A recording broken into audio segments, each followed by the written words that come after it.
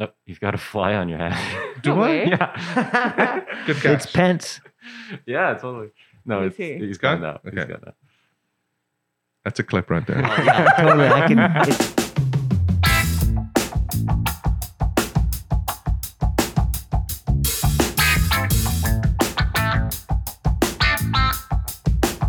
Welcome back to the Strongest Deal podcast. I'm your host, Ross Brown. On my lovely left, I have... I'm Katrina McLeod. And hailing all the way from Ontario, we have... Michelle Rafferty. And as a very special guest on the podcast today, hailing all the way from Burnaby, we have our very own Secretary-Treasurer, Brother Michael Phillips. Welcome aboard. Hi. Nice to be here. Okay. Well, I've got to start off the questions straight up. What does the Secretary-Treasurer do? Well, my main role is financial. So that's the core of what I do. I'm kind of like the main... Looking after the money, right? Yeah, well, supposed to be, yeah. I try. Oh, hold up. I try. Supposed to be looking after the money? On paper, that's what it says I'm doing. Okay. So yeah, basically the kind of main financial officer at the union office. So making Right on. sure that we're putting the money away, not spending more than we need to, making sure that all of our expenses are properly authorized, right? Okay. Signing the checks and all that stuff. So that's kind of the core of what I do. But how it ends up working is I kind of handle the technical side of making the union run, right? So obviously Okay. Donna is the president of the local. She sets the direction. She has the vision. Pierre Luc is her kind of deputy as vice president and, is helping her out and doing his own thing with, running the local rep grievance arbitration side of things. I kind of handle the technical stuff. So making sure that our communications are working properly, making sure that our staff have what they need. The clerical staff report to me. Hold up. So we did have this discussion last time on the podcast is what clerical staff actually means because Michelle was telling us that clerical staff is her kind of division. Now this is different to what their job is, right? Clerical. Yeah, exactly. So we've got clerical staff in the office Right. that are they're considered administrative assistants. So they do our typing. They send correspondence on our behalf to the company. Right. You call up the union office and you get one of them. And they're paid from the local. They're Yeah, paid staff. exactly. Right. Got it. All right. Yeah, full-time employees at the local. So they roll up to me. And basically just anything that is of a sort of administrative nature, making sure that the meeting notices are going out properly, making sure that the units are obeying our rules, our bylaws, making sure that I do the minutes for our executive board meetings, all that kind of technical administrative stuff. That's sort of my end of things. So, but I am one of the 3 table officers. So together we collectively, run the local day to day, but my kind of side of that is the more admin kind of side of things. So you really have to have your finger on the pulse of just about everything. Yeah, that's a good way of putting it. So He did have a full head of hair when he first started. Yeah, the job. exactly. Yeah, in a given day, there's sort of 20, 30 little small tasks that I end up running around having to do. So yeah, that's a good way of putting it, for sure. So one thing I always get, and people ask me questions all the time. Michelle will tell you, we always get questions about this. Actually, Michelle, you guys over in the East, I understand that you guys don't actually have the same pension. Like we don't all have the same pension plan, which I find a little bit, talk about inequity. I mean, but so what do you guys have over there? Is it the same or is it different? No, it's different. We have the defined contribution plan. But I know that you guys in the West have like this amazing baller friggin' The baller plan? Yeah, that's what it's called. It's called the baller plan. Yeah. the baller plan. That's why it's DB. Yeah. DB stands for Defined the baller. baller. Defined baller plan. No, but really, what is the difference? Yeah, so in BC, we've got the Telecommunication Workers Pension Plan, the TWPP, and it's a defined benefit pension plan rather than a defined contribution pension plan. Most pension plans nowadays are defined contribution, and that it's not as good as defined benefit. Okay. For a defined contribution, it's like you've got your own. It's kind of like a group RRSP where all the money is getting pooled and invested, in a big group, but you've got your earmarked amount of money that is going up, going down. It's kind of like having your own savings account. So it's like when you go to the bank and they say, "Oh yeah, we'll start an RRSP for you," and then they invest it in a group of RRSPs altogether. So it's the same thing as like you'd go to a bank. Yeah, but it's managed. But the key thing is that it's kind of like you've got your own personal account with a dollar amount on it that goes up, goes down. And if like maybe when you retire, you're going to live till you're 100, and you weren't counting on that, and you run out of money, right? Or because of the stock market going up or down, you really don't have a clear idea of how much money you're going to have when you retire. The benefit of a defined benefit plan is all that money gets pooled together in one giant fund. And the deal is, rather than you having a certain dollar amount at any given time that goes up and down, the plan just promises you a certain amount of benefit when you retire.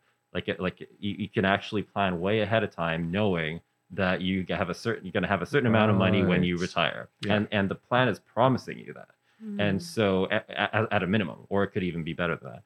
And so people live till they're 100, and kind of the plan loses money off of them because they keep being paid the same amount every month until you die. Well, that's lovely. I don't have to plan to die by a certain age. That's my money's going to run out. Yeah. Oh dear, Michelle, do you have a death plan that you have organized for yourself then?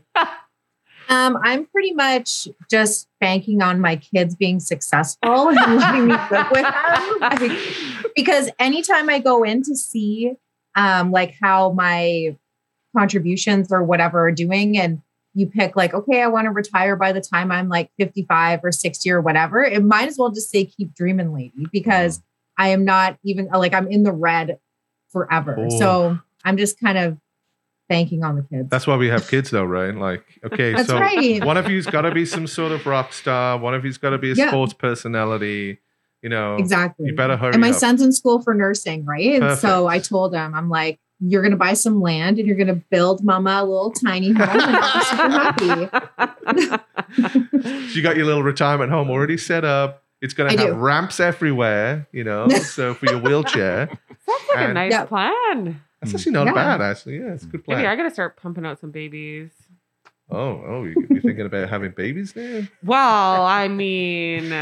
Yeah, but you have to plan for the future. You have a defined baller plan. That's true. You have a baller plan. So I don't need to worry. You don't have to worry about having kids. How is the plan doing? Like in terms of, like, is it well funded? Oh yeah, it's financially stable. Yeah. So we track a statistic called the funded ratio, funded status, basically, but it's like a percentage of comparing the assets of the fund to the liabilities that it's going to eventually have to pay out, and that metric is at 128%. So you guys probably hear in the headlines once in a while pensions that can't make their payments, benefits having to be reduced. You hear companies saying we can't afford this pension plan, we have to cut back.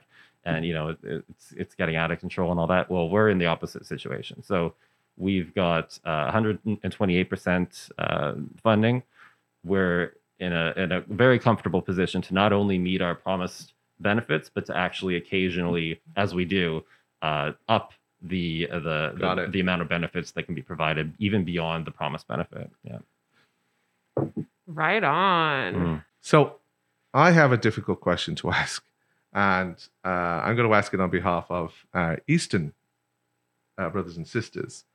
And the question is, this sounds like a fucking great plan. I got to say, it sounds amazing. I'm glad I'm in BC. I'm looking forward to it. As soon as I get to 55, I'm gone.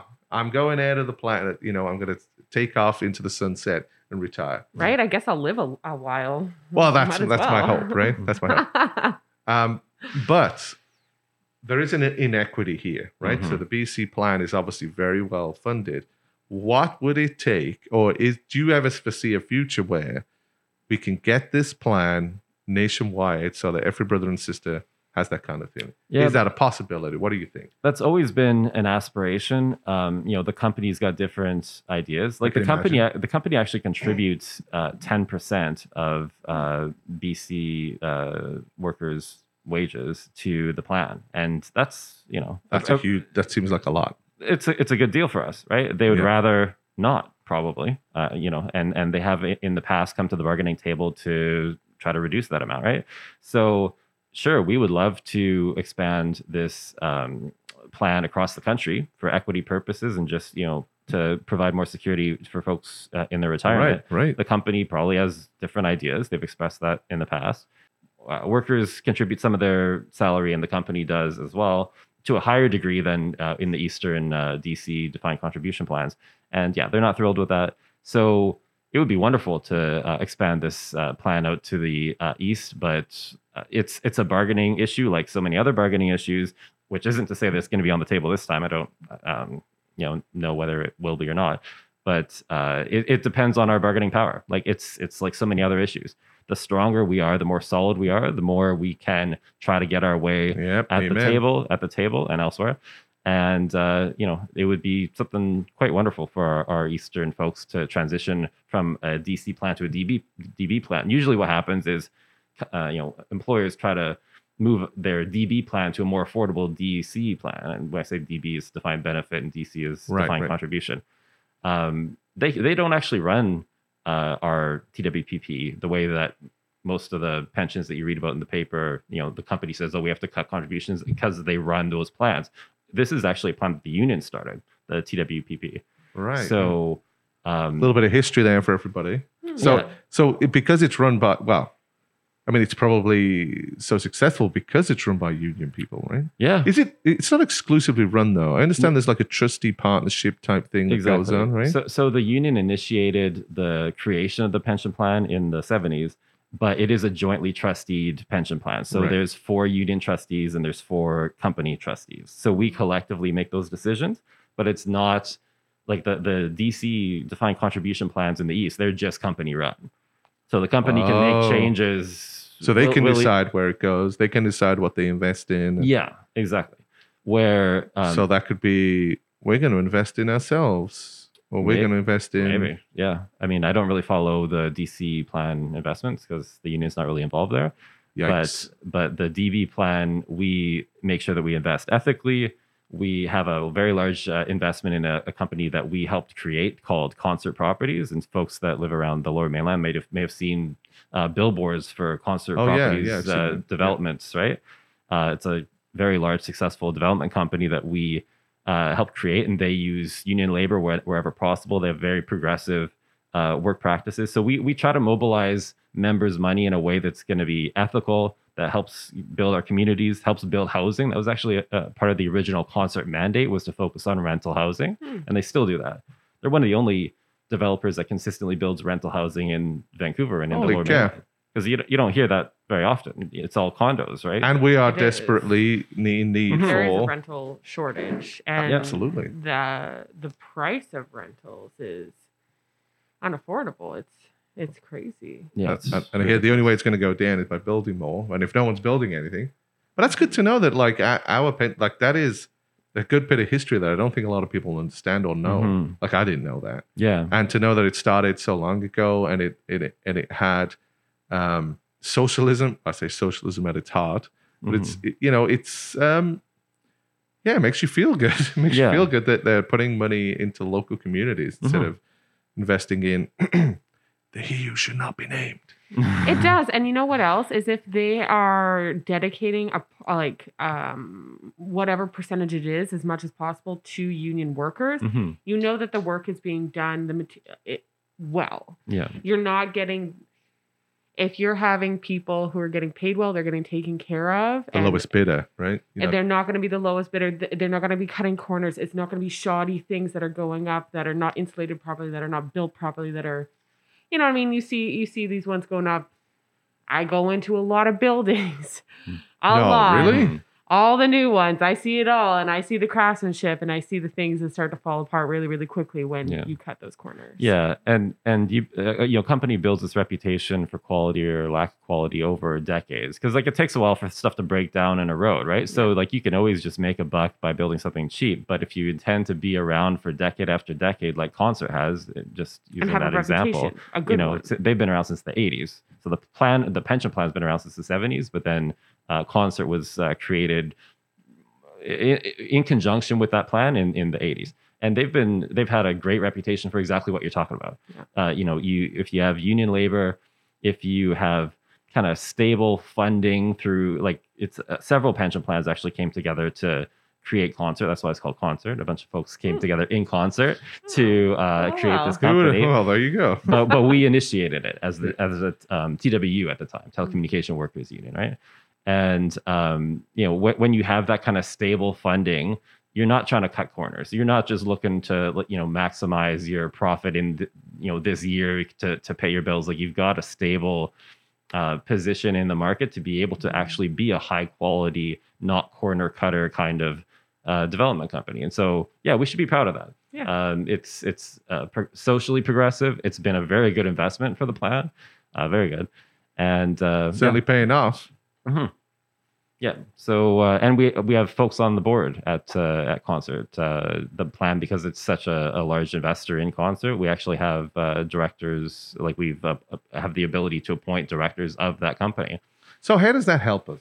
So you get a director position on the board, but why does that help? Because then you get to manage where they spend their money, how they spend their money. Yeah, you make sure that they're doing things in the way that meets the plan's priorities. So, that they're stable, that they're not taking too many risks, that they continue to act ethically, right? Like, any other company could just decide, we're non-union labor is cheaper. We're just going to change our policy away from union to non-union. Well, the majority of the folks running Concert at the board of directors are union appointees. Right. There you go. So they can't do that, right? And actually, our plan owns 49% of Concert, like 49% of Concert shares.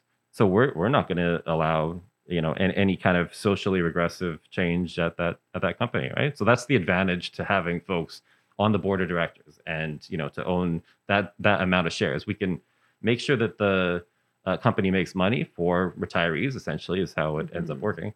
And at the same time, make sure that they're socially progressive and really building up the communities that they work in, or that they develop in. Well, hot damn. Mm-hmm. Who'd have thought, putting people in charge of, or union people in charge of a union, a company would have a social benefit for people. It just sounds so great, right? You're making money, you're making jobs, you're making houses.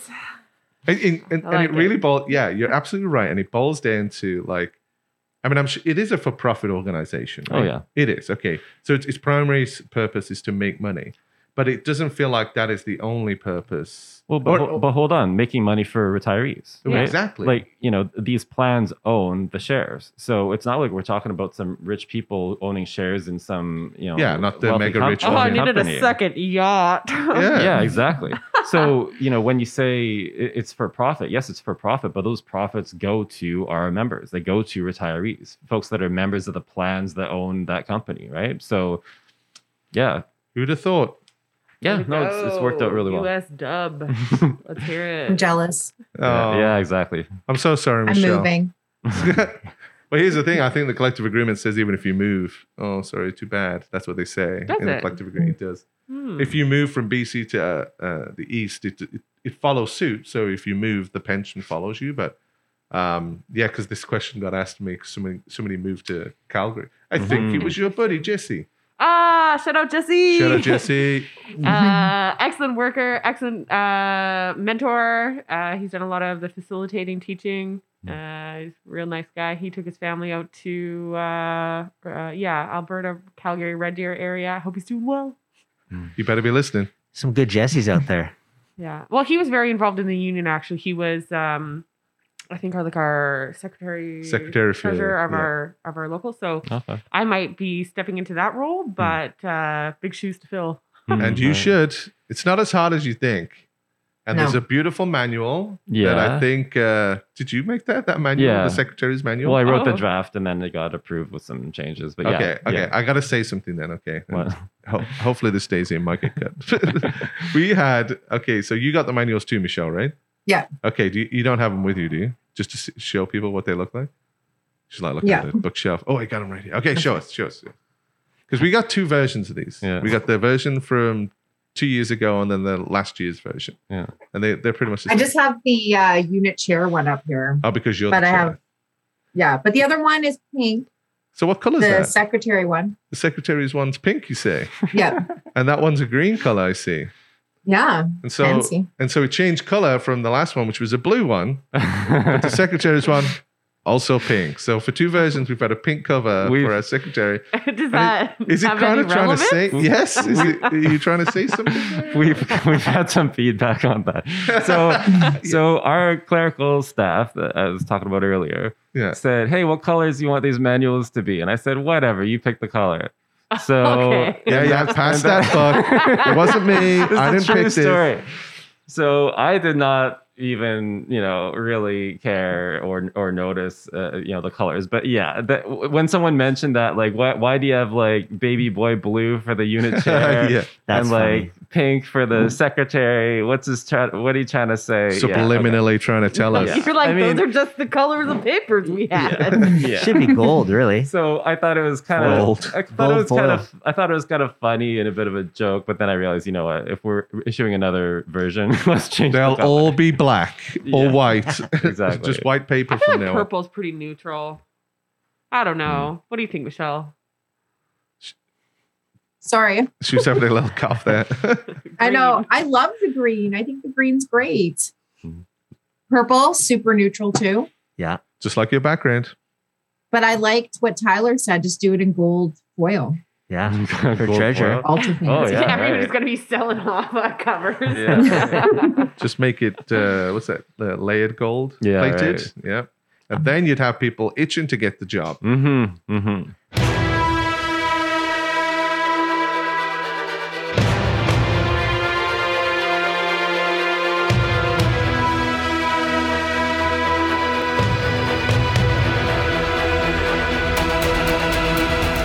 I kind of ran out the door this morning. I wasn't entirely prepared. And so I'm really grateful that you brought this sweet swag, man. Like, look at this hoodie. I'm so stoked. And it's a nice fit.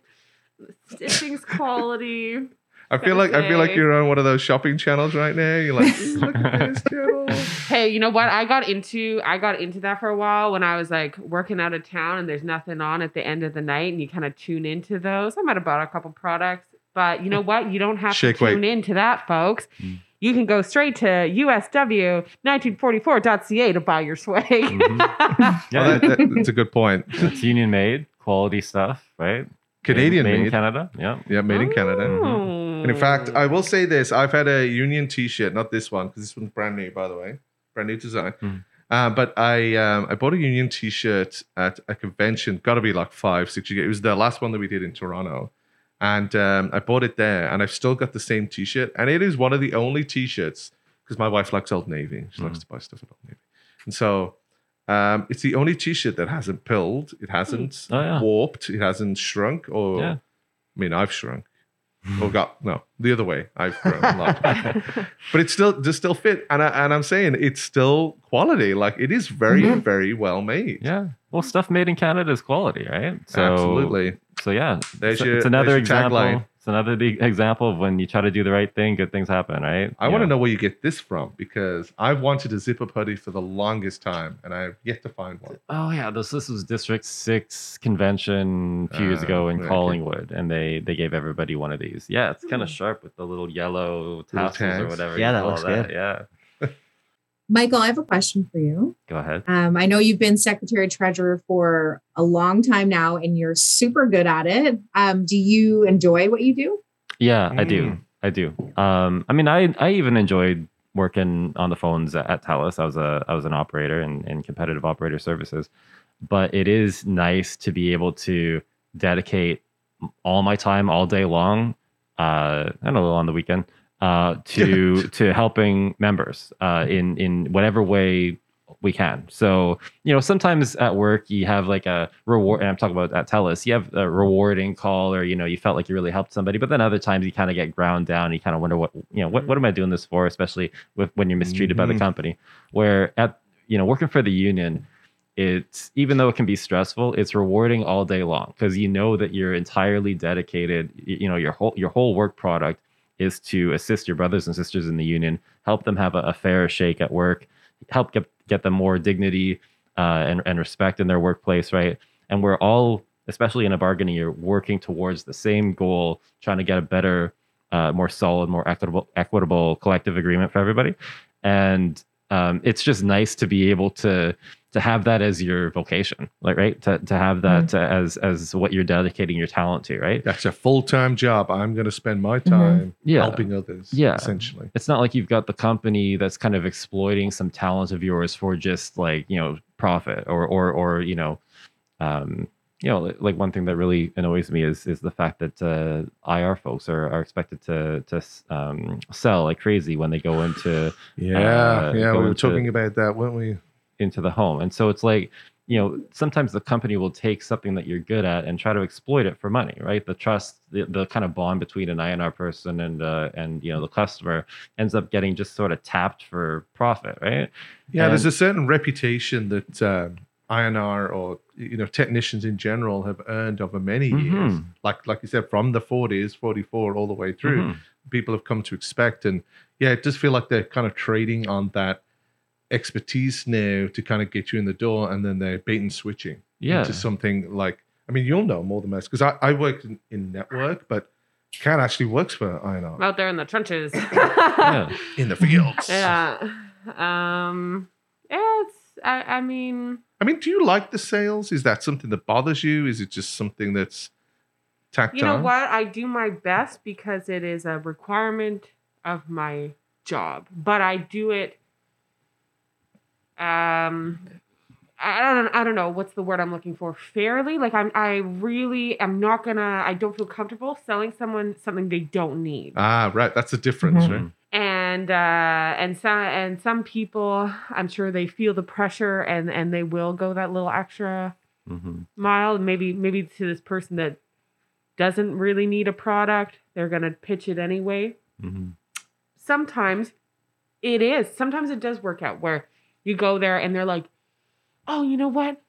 I needed this other thing too. Could you help me with that as well? And then I feel good about, being able to process that. Because it's part of fixing something, though. Because it's part of fixing something. They had a need and a want. What were you going to say, Michelle? Well, we get that all the time, right? Where people will call in and they were sent a product that they didn't want, right? And they all of a sudden have this massive bill because they haven't realized that they've been paying for this service that they're now in a contract for a few years, right? And they're like, but I didn't want this. Like, I didn't need it. And I think when for years and years and years, we were very focused on giving world-class customer service, right? Like that was our jam. That was the primary thing. Customers first. Yeah. Like you pay a little bit more with the company, right, for your services, but you are getting a world-class, customer service feel from start to finish. Whereas now it's like, that doesn't even matter anymore. It's just like, let's get this stuff sold to these people. And to me, like, I feel like after 14 years in the same position, like I'm good at my job. Like I am good at saving customers. I'm good at helping them with what they need, good at customer service.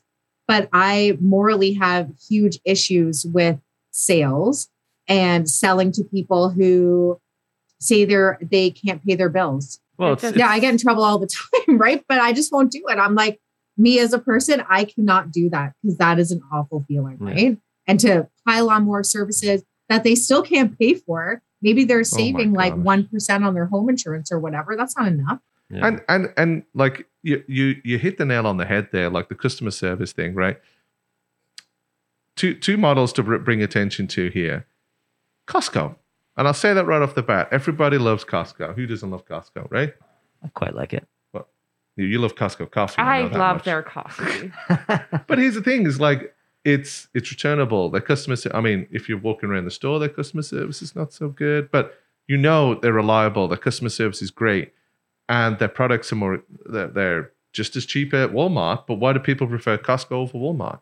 And they pay for the privilege of going to Costco, and it's because their customer service is so much more different. I know it's reliable. I know I can go in and I can return something whenever I want to. I love Costco, but It's I mean, great. That is the difference. I mean, you could say that you could argue the same that any product, it could be mediocre as long as the customer service is there. I've got a funny story actually about Costco. My old boss was telling us he got an angry call from his wife from Costco. She was like, you could have at least cleaned out the barbecue for me. He's like, what are you talking about? What? She's like, the barbecue that I had to take back. She said they took it back, but it was just full of crap. That was brutal. He was like, that was there on the side of the house to go to the dump. Oh my God. Then they still took it back. Truly, they take everything back. There's your prime example. I heard about somebody taking back a Christmas tree after Oh, no. Christmas. So funny. I'd be so sad if they got rid of my Costco. You could talk nice to me and I might shop for you. Oh, I see. I like going in, just looking through the aisles and looking at all the stuff I'm not going to buy. Totally. Really? I get in and I get out. Hmm. I miss the samples. That's what I like. Yeah, samples were always so I'm good. getting the meat, I'm getting the cheese, I'm getting the coffee, I might get some cat food, and then I'm like, see ya. Yeah. No Costco's the ice kind of cream? place where you have to have a car in order to go there and to use it properly. I don't have a car. I have a bike. So I've been to You gotta get Costco like Hold 2 up. times. They don't even build them near the transit. Wait, so I know you. I know you are in BC Yeah. and you live in BC, Yeah. but you don't own a car. No. I haven't driven a car since 2006. But you know how to drive one. You just don't. You just. I don't know if I know how prefer a anymore. I'm not going to do trial and error to figure out Want to take either. the Jeep for a rip? Yeah. Is it a green decision or just like I don't need It's- it? Like yeah, it is partially a green decision. And also I don't need it. But it's cars, like you get used to it, but it's a pain in the ass having a car. Like, imagine not having to deal with accidents ever, breakdowns ever, insurance garbage. Like I get a flat tire on my bike, it's $20. But what happens if you want to go to Costco? No, but you can't. So like certain aspects of the world are closed to you. Closed, Right. Yeah. But you get used to it.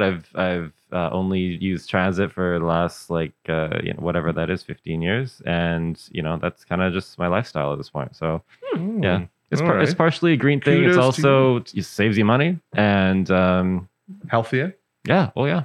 I'll challenge you on the fact that you said that there's no Costco near SkyTrain. I'm pretty Dun, dun. sure there's one by Lake City. Oh, I don't take that line.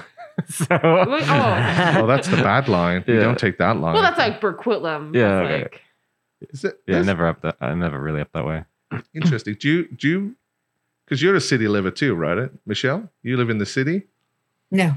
Oh, you don't? Are you in the suburbs? Yeah. All right. So you got a car and you drive to Costco. Oh, yeah. All right. Yeah. All right. So I'm not unusual being surprised when Michael says he doesn't. Mhm. So that's 2 things you surprised me with today, because the other thing was you're a pianist. Yes. That's how you say it. That's how you say it. That's, I- you really I- want to enunciate that one. Yeah. Yes. A pianist. Yeah.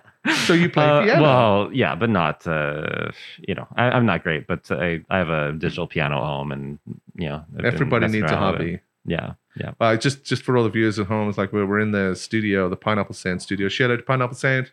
Woo!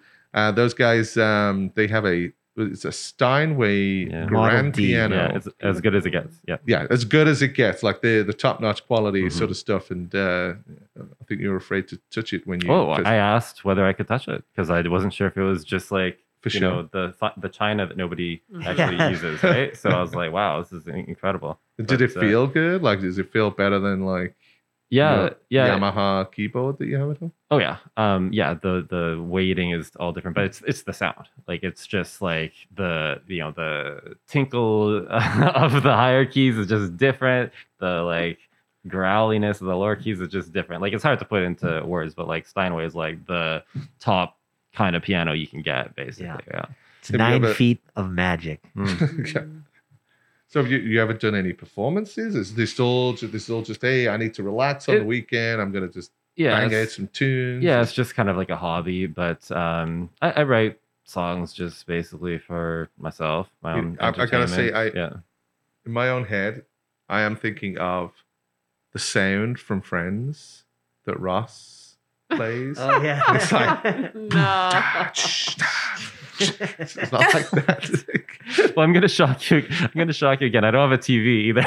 Oh so- my god, you don't have Nice. a TV either? Yeah. So Don't tell me you don't have net. Don't please say you have Netflix. no, I don't have Netflix. That's two. Do you have a people- VCR? Do you have a VCR? Well, with no TV. Well, he doesn't have a TV. Oh yeah, you don't have a TV. no. But we're more alike yeah. than because I was talking just like last episode about how I just got this new VCR and I was real pumped about it and they were laughing and We were like This horror. this is what's like, up. yeah. You don't need TV. No, you don't need TV. You know, you get used to things, right? Like when I go visit somebody and they've got a TV, even just the ads are so aggravating if you're not used to it. But you get used to that kind of stuff. You too. But- You do. Yeah, but it's you know, that's actually one big reason I don't have a TV. And I remember I sound like my grandpa. he would mute the ads every time, and I thought that's weird behavior. But now I'm kind of like that myself. It's just yeah, I don't really like the idea of every 10 minutes someone's trying to sell you something. This is kind of why oh, yeah, I'm kind that of like is- our customers getting sick of That is folks true. trying to sell them Yeah. stuff. But yeah, no, I'm just not too into TV. I like movies. Yeah, I So you're not governed by electronics, basically. Yeah, It's I good. kind of go home, read. I have the internet, so I'm not like under a rock. But I don't know. You just get used to not having a TV. Like it feels natural after a while. You know what? I've been spending this whole time trying to humanize you more, and now you're humanizing yourself less by saying, "I'm not like the rest of you TV watchers and car drivers. I much prefer my Yeah, bicycle sorry. and my books and my Yeah. reports." Hey, well, that's a good experiment. How many of our listeners have Yeah, TVs that's a or good don't point. have cable? Uh-huh. Comment Yeah. below. How many people actually don't have cable? I'd be interested to know that answer because I have an abundance of entertainment options, and in fact, it's too much. And I have said to my wife, and said, "Look, we don't even really watch the TV anymore, but Yeah. we have it." Mhm. I'm like, let's just get rid of it and we'll stick to the streaming services. Let's cut the cord and all that. But as soon as they have all her shows on one streaming platform, we will cut. But until they are, like, You can't. you Yeah. gotta have Survivor and your Housewives of whatever, and The Bachelorette. Oh, she's really into the reality Oh, TV loves shows, it hey? so much. You know, And I heard I about cannot this- stand it. I cannot because I feel like it's so obviously fake that like for some reason they're arguing again every single episode. We're going to argue and get into some drama. I'm not big for reality TV. I did hear about one that I think maybe I would watch once, and I heard about it from a comedian, and it's a British reality TV show, and it's called Naked Attraction. Oh my god! And it's the whole Would be premise. British. The whole premise. I'm not going to get into it too much. The whole premise of the show is you're either like a man or a woman or whatever you want to identify as, and you go on the show and you're looking for love. You're looking I'm for looking for love, but you're love. looking to see The naked the true truth. version of the person, just bared down to the soul Mm. and also naked. And there'll be like 5 people that you can choose from, and they're in tubes, okay? And then there's like a big shield in front of them, and then they start lifting the tube from the Yeah. feet up. Oh, those are some good calves. I'm going Ah, to keep number so 1 and number 3. They'll just go up to, I don't know, like the knees or something, and then you're like, they say like, oh, ask them some questions, but this person's literally just judging their feet at Yeah, this yeah. point. Like, let's be real. And then from there, it just keeps going up. Oh my god. And then Well, at the end, that person looking for love has to also come out in the nude. And then the person they chose has to choose them back. So like a new Tinder. Yep. Super weird. And I haven't seen it, but Sounds like you know an awful lot about it for no, someone who there's hasn't this- seen it. there's Though. this comedian that went off and she's really funny. And then she was like, she also identifies as a lesbian. And so she was like, Never seen that many willies before. These British shows. Can't trust it. This I would say doesn't make this. me want a TV.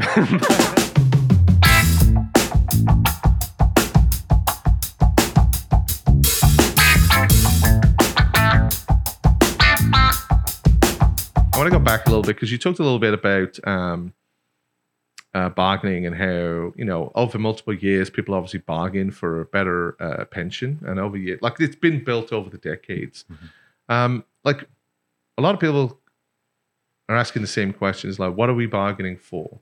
What is, what's in our bargaining proposals? And I mean, I've said to them, we obviously can't give away the strategy here. Only it's a bad idea. But what can people do though? Because it feels like they want to do something. Yeah, what can we do? Yeah, what can they do? What can we do? What are the things that people can do to contribute to a better agreement? Because ultimately, if we all stick together and we all do things together as one, we will get a better agreement. But right now, I think people feel a little bit lost. And it's not through lack of trying and communicating.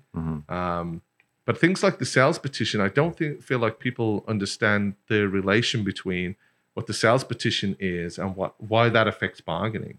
Or does it? Maybe it doesn't. But it does. So, I mean, the sales petition is what it is. It's a call to the company to change its ways regarding high pressure sales, right? So that's one aspect of it. And it's definitely getting the company's attention. We know that from discussions happening with the company. But the subtext to that is any campaign that members or any union activity at all that a lot of members end up participating in, more and more participating in, shows the company that we're coming together, we're in communication with each other, we're organized. We, when the union is pointing the way on some issue, there's traction there and there's folks participating. That scares the company. That lets the company know that we are truly getting organized, that members are not looking to the company for their guidance or to improve their work lives, because that trust relationship is breaking constantly, and that they're increasingly looking to the union as having their back, as being their true advocate, right? So whether it is attending unit meetings, whether it is filling out a survey that we put out, whether it is signing onto a petition, whether it's any future campaign that we're going to have through bargaining or for whatever other reason, just participating, just encouraging your coworkers to participate, getting it out there and visible that we're all moving in the same direction at once, and that we're all willing to advocate not only for ourselves but for one another on any particular issue. The company notices that. They're watching. They're attaching some sort of math to it and saying, oh, yeah. I mean, it's a solid flex, right? For all the youths out there. You gotta flex sometimes. Let them know what you can do. That's right. I wouldn't have phrased it that way. But that is exactly right. That is exactly right. Just trying to stay hip. Just trying to stay relevant to our younger people of the audience. Trying to hit the different demographics. That's good. The TikTokers out there, if you will. But yeah, they're the company tracks everything, and Yes. they know that they need to be able to read the strength of the union to know how aggressive they can be in bargaining, right? If they perceive weakness, then they will come after us hard. If they perceive strength, then they have to get real. There's a good example of that is actually how the high pressure sales petition has developed. At first, the company, I can't get into too many details about behind the scenes sort of conversations, but right when we released that, the company was really pissed at the union leadership. They let us know that, and they were being very aggressive with us. And I can't get into a lot of details, but anyway, and that was before it really took off and started to become as successful and generate the participation that it ended up doing.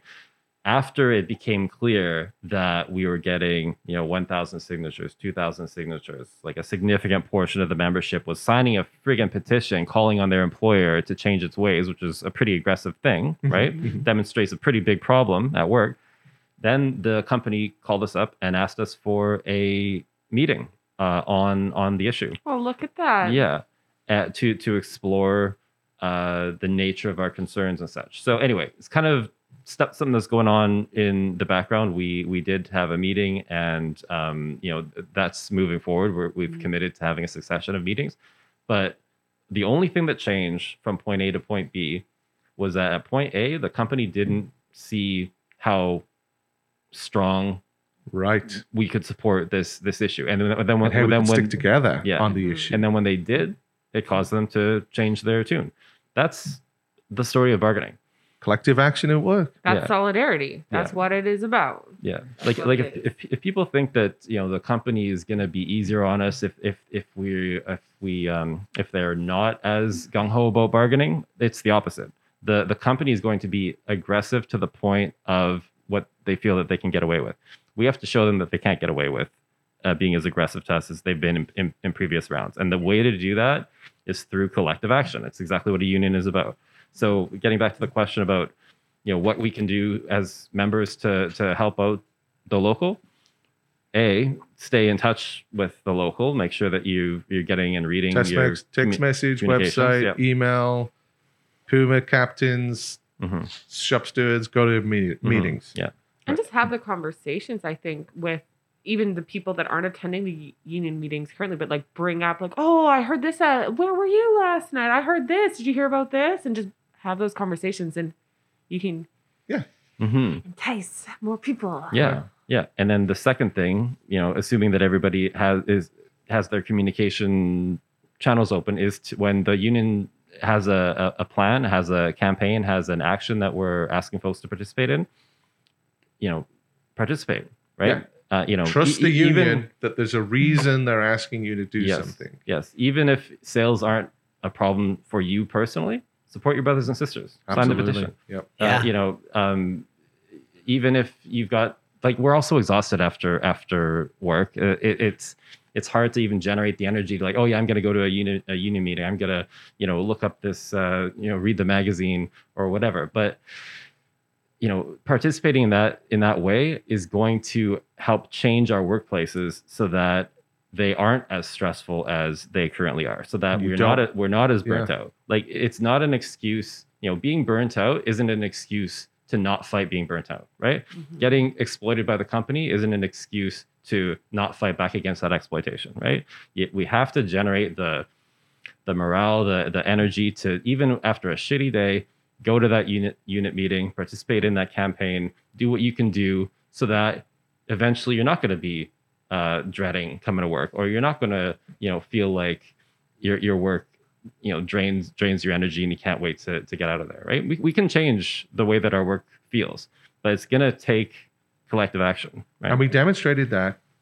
And there's no other example clearer right now to me than the sales petition and how it moved the needle, and how there's now a conversation, at least a dialogue is open, right? There's a lot of upset people about the sales thing. Like I've talked to the majority, like other techs or people I talk to, don't really like the job anymore because of that. Yeah. They've got a lot of people who used to be like, yeah, this is gonna be my career forever, to maybe not. Well, here's the thing. Imagine you getting a job as a technician. I like to turn screwdrivers and cut things and do wiring and stuff.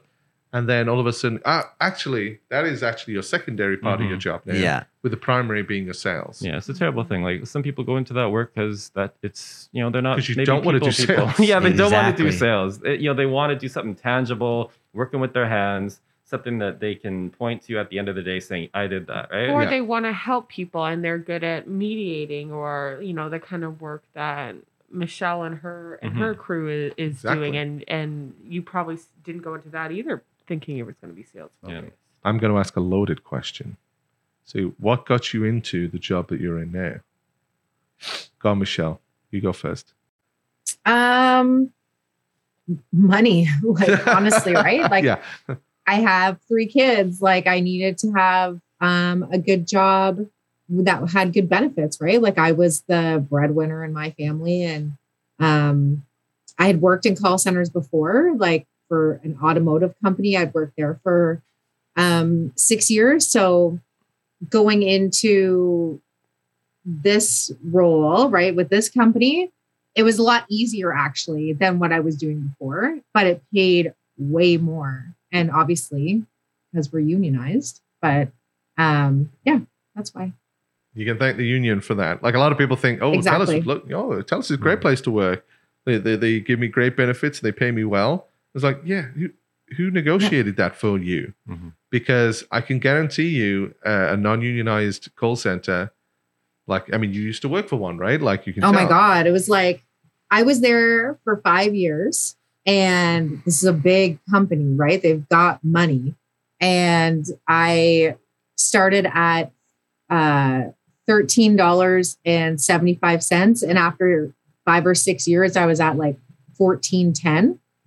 Wow. Like, so, huge pay increase that- there. Yeah, like that was it, right? So, and then coming and pretty much making double, right? At another call center was amazing. Yeah. For me, it was Yeah. it was like I was in the similar boat. I just had a family, just started a family, and what attracted me was the benefits and the pay was more. And I was working as a technical person in a photo lab. Used to be a photographer back in the day, and so for me it was a I can't live in Vancouver on the wage I'm earning, so you need to look for another job. And a friend of mine suggested the company, and so I naturally went for it. And 10 years later, here I am on this microphone talking to you lovely people. Mhm. So it's maybe 12 years later. So Mhm. how about you? Yeah, I mean, Let's face it, it all really boils down to the benefits and the money. It Does it does. not? Mhm. Am I not wrong? yeah, But Yeah. union wages and benefits, right? Like unionized wages and benefits. yes. For all I'm- those people who are not unionized, this is something you need to. for think me, of. right? Like I've done a lot of jobs, like a lot. I've tried a lot of different fields, and I just wanted something that was more stable. I didn't want to do compressed shift work anymore. I didn't want to have to work multiple jobs anymore. Mhm. I didn't want to have to work out of town anymore.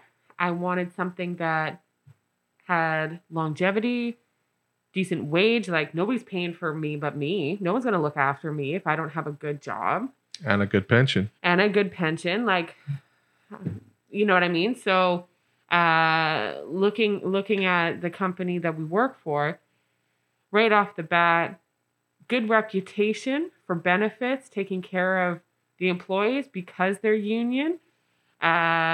It's something that I could get out in the field, which I like field work. I tend to wilt in an office. It's not an environment that I can enjoy long term. I can get the job done, but it's not. I'll be moving on in a couple months. You know what I mean? What do you think about it now, though?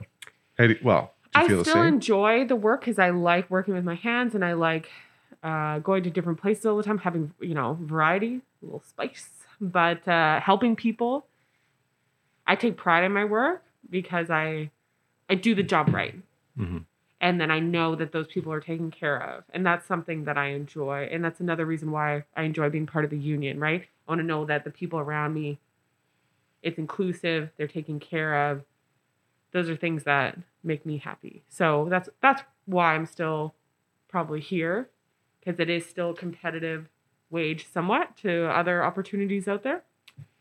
But we definitely need our bargaining to keep that In line relevant. with the current and I inflation think rate. something that I try to follow in my life, like a motto that I have, is like apathy is the enemy.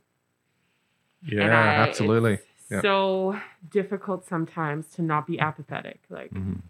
always try to remind myself, apathy is the enemy. You gotta give a shit. Mhm. Yeah, absolutely. Because if you don't, no one gives a shit. Mhm. It's Yeah. I mean, we had talked about this personally about this, and it's how there's a feeling of apathy in the world, right?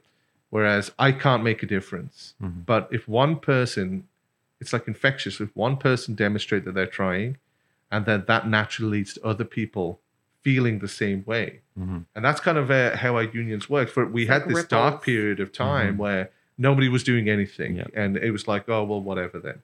But now I feel like there's definitely been a perspective change. There's been a shift, right? And we've definitely grown momentum. I mean, this podcast is a perfect example, right? It's forward thinking. It's trying something new. And if people can see this and demonstrate that other people give a shit, other people feel like I do, it kind of pushes them, well, maybe I will do something. I'll attend this meeting, or I'll go over here and do this. Yeah. I mean, if you don't think that anybody else is going to come to a meeting, you're not going to come to the meeting. If you don't think that anybody else is going to sign a petition, you're not going to sign a petition, right? So you've got this sort of inertia of apathy where, everybody kind of looking at each other not doing stuff makes everybody else want to not do stuff. And we've had that going back for a few years, and it's just starting to, it's basically transitioning now away from that. But, we've had a couple of rounds that were not successful in bargaining, quite not successful. And, you get that inertia of people thinking, well, what's the union doing for me because I keep getting these shitty agreements. Right? Any collective agreement is better than no collective agreement, but people are looking at these concessions.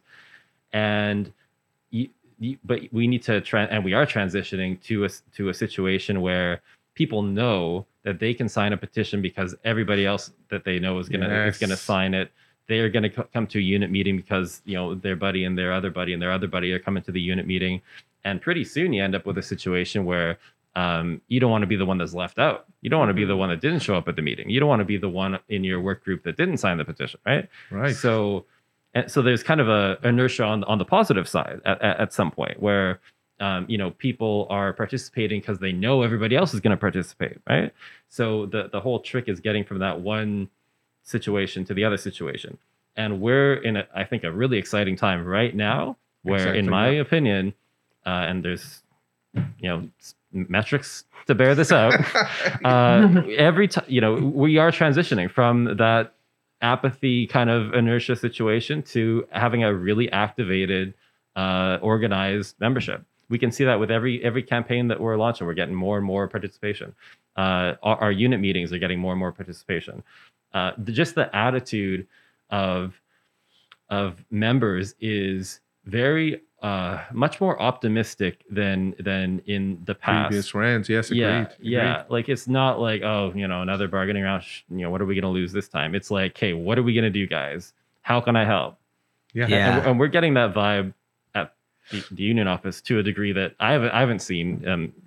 And you've been working there for 10 years, right? No, I've been like a salaried officer, like full time for 4 years, but I've been an activist since 2009, and it's always been kind of kicking the dirt, dejected sort of attitude on, in general, and that is changing. It's a paradigm shift of attitude. Yeah, and that's something I'm excited for. It's exciting times. It is, and it's also I think we've never been able to communicate so instantaneously before, and we've got things like this podcast, and we've got things like Slack, and we've got things like the Zoom unit meetings, the digital union, the digital union board, the dub. Are we calling it? We should call it the dub. The dub's awesome. Yeah, I know, but somebody's going to start calling it dub. The dub at the dub. No, I like the dub. Rub a dub. Let's get on the dub. I don't know. It's also like I feel like a lot of people think you need to do more than you need to do to be a benefit, right? Like it's way better to have everybody doing a little bit than to have a handful of people doing everything. Yeah, exactly. Right.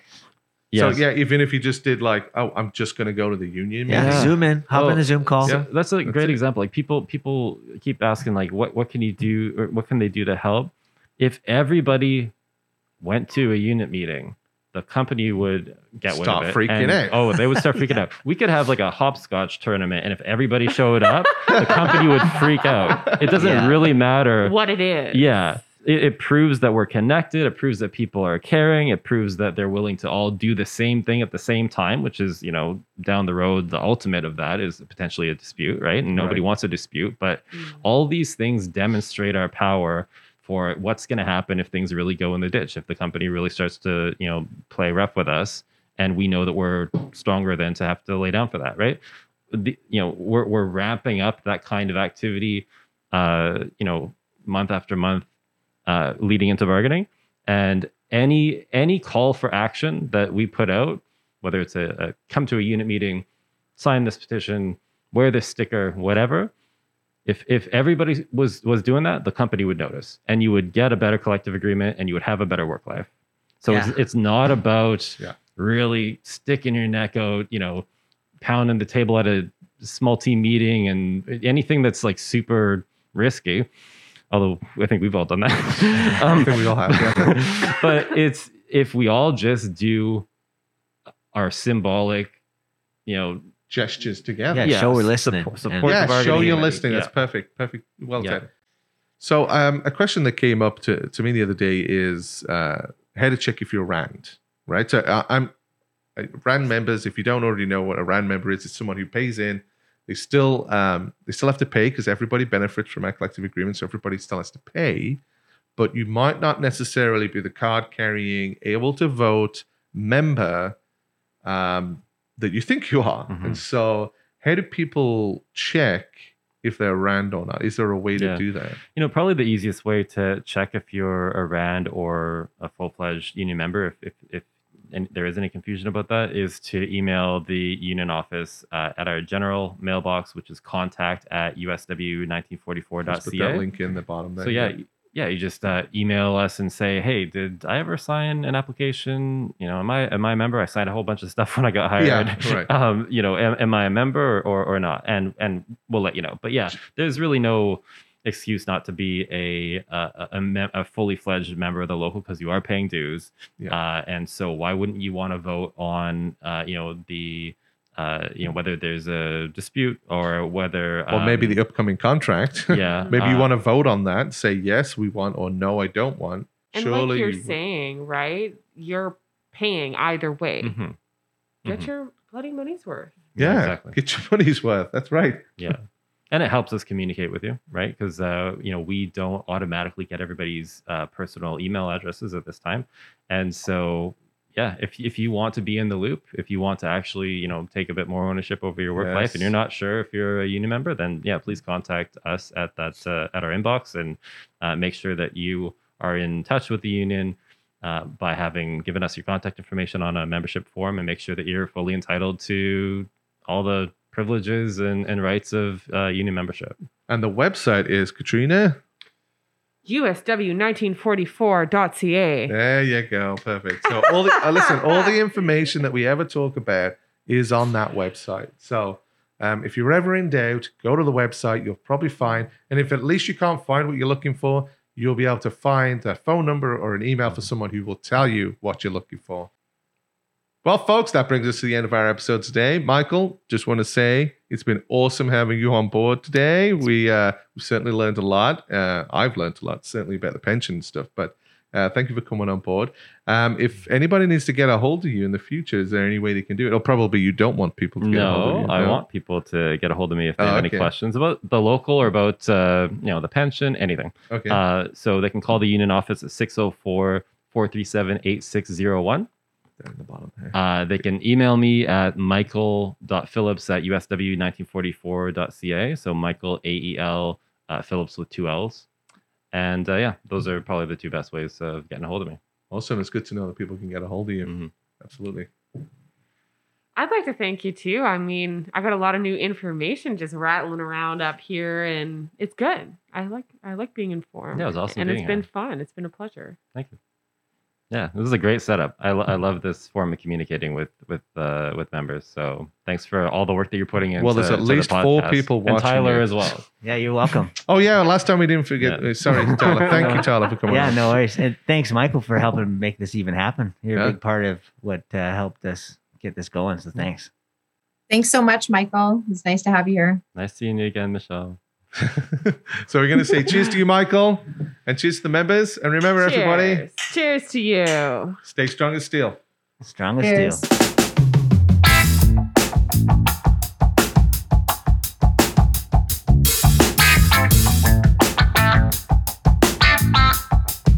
That's a lot of gigabytes.